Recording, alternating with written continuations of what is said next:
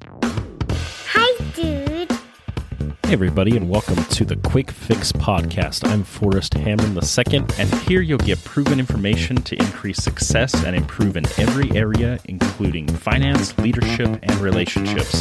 Better information equals better thinking, and that guarantees better results. You just have to change what's going into your brain.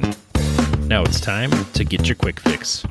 This is the Quick Fix Podcast. Quick Fix!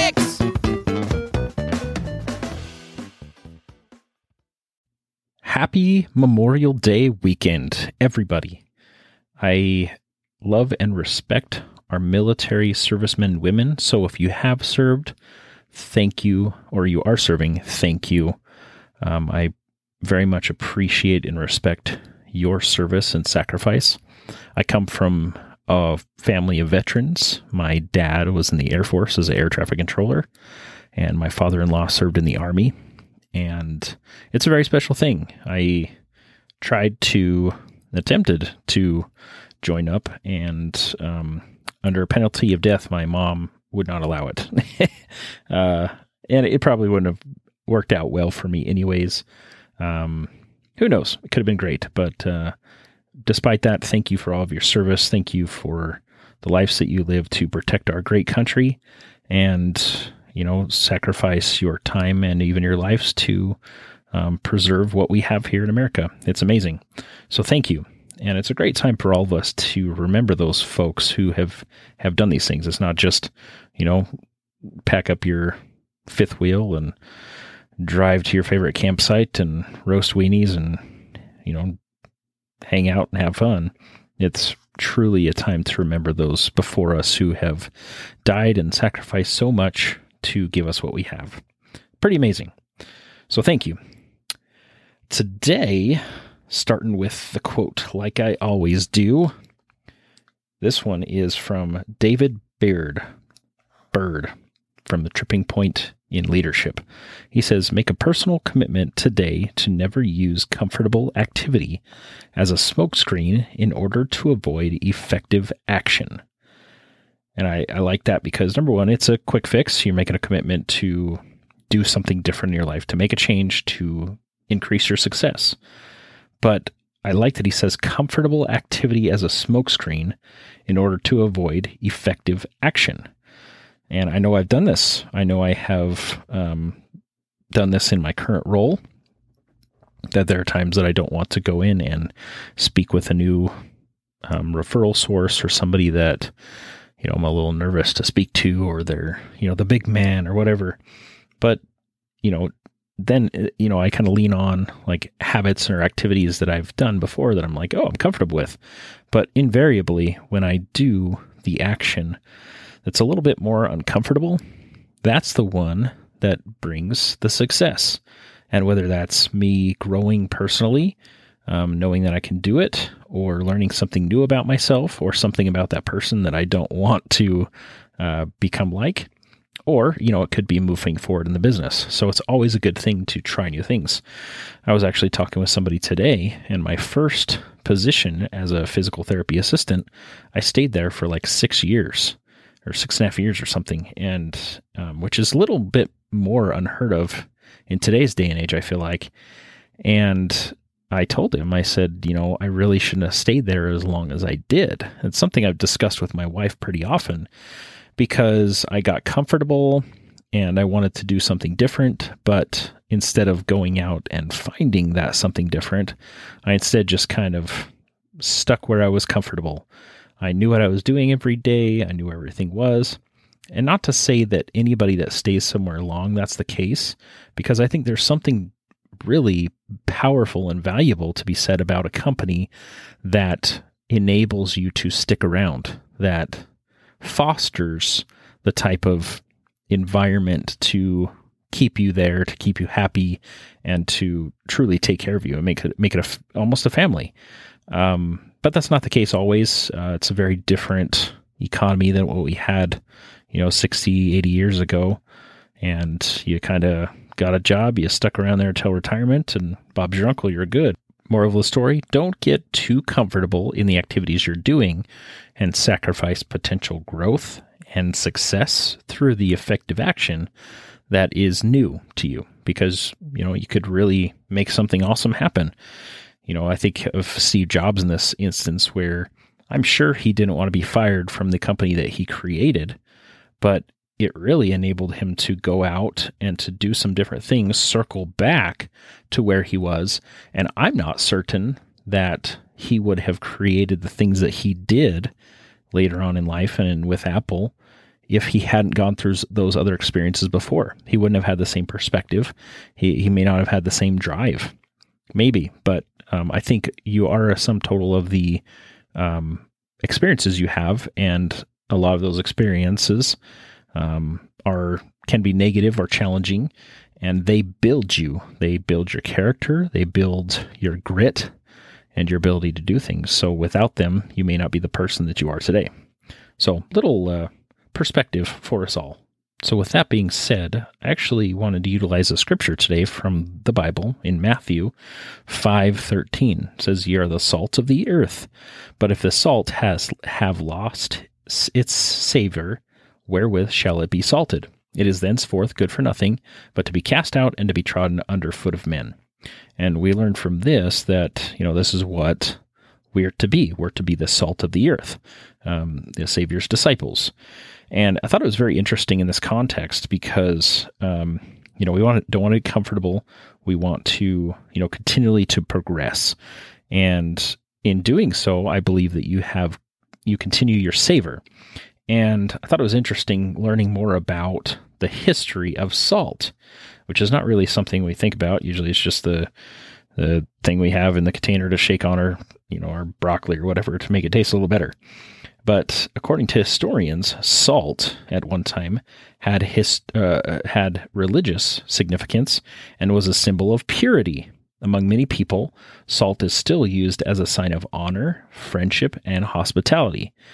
In the Arabian countries, they say there is salt between us, meaning we have eaten together and are friends. That's from the World Book Encyclopedia. With salt, actually, you have body cells that need it to live and to function properly. It can be used as an antiseptic. It's a preservative, obviously. We use that a lot. It has germ-killing properties, obviously a food ingredient, and it's also been used pretty often in history as a currency. It was very valuable. There are over 14,000 uses for salt. And sometimes we think of it as just a common household item, but it's pretty important in our lives. So firstly, there's negatives of too much sodium, and most doctors recommend people, especially in America, get less sodium in their diet. And so with high sodium, it causes inflammation, and it can put you at risk for a number of serious health problems like high blood pressure, stomach cancer, kidney stones, headaches, osteoporosis, stroke, heart failure. And then there's the other side of it when you don't have enough sodium, and when your sodium levels get too low, it's a condition called hyponatremia. And when this happens, it can lead to muscle cramps, nausea, vomiting, dizziness, and then eventually that can lead to shock, coma, and even death. And with us in America, we really don't have a lack of sodium, just too much. Look at McDonald's fries. But one of the other things that I think of being in the healthcare world is salt naturally has iodine. One's from natural sources like sea salt. Does not contain iodine. And so if we do too much of that sea salt, we can have the iodine deficiency, and you just need to make sure to eat other iodine-rich foods. But the important thing is the body needs iodine to make thyroid hormones, and they control the body's metabolism and have other important functions. So it's good to have balance. So there's some other facts that I really like about salt. So during the Middle Ages, the ancient sanctity of salt was more like superstition, And, if you've ever heard about throwing salt over your shoulder, I know I did as a kid and I thought it was weird, but I did it because, it was cool and I got to throw salt on the floor. But when someone spilled the salt, the spiller is supposed to cast a pinch of it over your left shoulder because the left side was thought to be like evil. It was where all your evil spirits congregated. So there was also a social part of the symbolism of salt. And in the Book of Etiquette in medieval times, like the 18th century, the rank of guests at a banquet table were gauged by where they sat in relation to the silver salt cellar on the table. And this information is from Time Magazine website, but I thought it was very interesting and enlightening. The host and distinguished guests sat up at the head of the table above the salt, and people who sat below the salt, of course, were like of lower consequence. And we can see that in the 1930s, there was the protest against the British tax on salt. Mahatma Gandhi led a mass pilgrimage to the seaside to make their own salt. Because there's such high taxes. The French people were taxed on their salt, but also they were forced to buy all their salt from the royalty. At some times, the salt that was traded was given ounce for ounce with gold even. And then we hear the phrase, was not worth his salt. That was from like Greek and Roman times, because a soldier, if he wasn't worth his salt, that was his income, his soldier's pay. And that came to him in part of salt. And it also came into being because the Greeks and Romans often bought slaves with salt. So, very interesting. A lot of things were built around salt and, whether it was scarce or abundant. And, how people use that, whether it's currency or, measuring your greatness in society. So I think about this and, we're supposed to keep our savor and, the value of salt and, how our bodies require that. But if it's, too salty, you're going to have problems. If you don't have enough salt, you have a lot of problems. If you've ever been one of those unfortunate people like me that the cap comes off when you're pouring off salt and then you try to eat the meal, it doesn't end well. Like, it's a James Bond movie where he gets poisoned and so he makes a drink with like way, way too much salt. It will make you throw up. If you act that way, that's how people will react to you. But if you don't have enough, it will be bland. You don't want to be bland either. So if we're going to retain our savor, our saltiness, but maintain the balance that is so required for that salt, because if we have too much sodium, to me, that is reactionary. You're becoming somebody that, when somebody says something, you immediately jump all over them, and, you have things come to your mind that you just have to say to them, and you just won't be able to live if you don't. And then if you don't have enough sodium, you've kind of lost your savor. You've become pretty passive, and you're like what we talked about with that quote, where you kind of become comfortable in your activity, that you're pretty passive in improving yourself. You're not really pushing to, make more of a mark. And, it's your choice either way. You could be either one. But I think for, success, for people skills, for, just becoming a better person in general. I mean, I think of my family first and foremost. And if I have too much sodium, I'm reactionary, then any time my daughter does something that in my brain doesn't make sense, I'll take the 9-year-old because she's just older and learning, well, almost 9, but she has a different way of thinking about things than I do. And she's a girl and she's younger. She hasn't had the same experiences. But if I jump all over her the second she does something, then, I make her upset. I damage our relationship. And, just an apology later really doesn't fix that. I mean, it's on the way to it. But how much better is it if I take a second and just, let it take a beat? That's what I'm saying.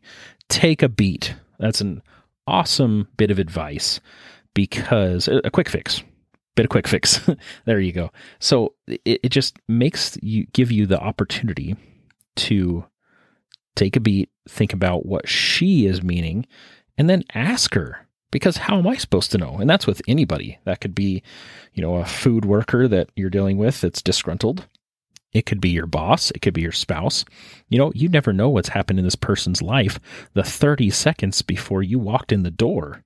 Take a minute to think about that, or just take a beat, take a breath, and then respond, but don't make it reactionary.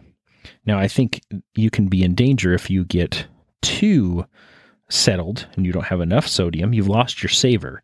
And what I think that means is that you're not in a position to help people, because if you're so passive, you don't have any savor. Like, you should be able to stand up for yourself. You should, even in a conflict resolution situation, there are opportunities to express yourself and make things happen. I've had opportunities to grow, and especially in this conflict resolution area, when I felt like somebody said something and I stewed over it, and my natural inclination for my personality and, who I am is to just stew about it inside. Like, oh man, that was super annoying. How dare they say that? You got to be kidding me. And I get upset, and it just kind of stews and broils all in there. And it's the only person who's damaging is me, which is not healthy either. But, I'm not really the person to yell at somebody or to come out at them and, have a confrontation. But at times you kind of need to have that confrontation. I think in a healthy way. I think it's that mediation. You need to come in, you need to talk with them and say, hey, listen, I didn't have a good experience. That didn't feel right. I didn't like how this went down. Can we please discuss this in a better way to make this happen? And in doing this, I've had a lot of great experiences with people where, number one, we've both been able to talk about what we were meaning. It may have been a miscommunication, a misunderstanding. We were also able to, understand where the person was coming from and what maybe had led up to this thinking. Maybe somebody had talked to him about something else, and they thought that was the direction that we were all supposed to go. And then finally, the coolest thing about it is almost invariably, there's times that this doesn't happen, but I've strengthened the relationship with that person. And that's been really rewarding, because I've had some great relationships built because I was able to keep my savor, but also not be too salty with people. Don't be Popeye. Don't be that salty sailor and, get your dander up and flip out at people. I mean, I was at a Panda Express tonight. It's not a plug for Panda, but it is tasty. And, there was a massive line. It was really busy, and there was a huge opportunity for this gentleman to lose his cool. And instead, he just kind of took a beat, took a second, and was able to talk with the worker in a calm and kind manner. And it made all the difference. It made the difference for this worker too. So I think that's, the best thing we could do is, for the quick fix today, be the salt of the earth. Keep your savor.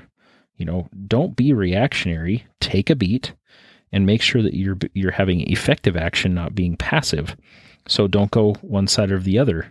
You can see those scales that are weight and balancing for justice. Think of those full of salt, that it needs to be balanced. You don't need to be reactionary, and you don't need to be passive. And the other quick fix for today, say thank you to a serviceman or woman. Say thank you to somebody that has truly given of themselves in their lives to protect our great nation and our country and the freedoms that we so much enjoy. They may not even agree with the things that we choose to do with that freedom, but they defend and protect it anyways. So thank you to all of you, and use that quick fix. Remember to take a beat. Hey, thanks for joining me on the Quick Fix podcast. Make sure to hit subscribe, and we'll talk to you next time. Quick Fix!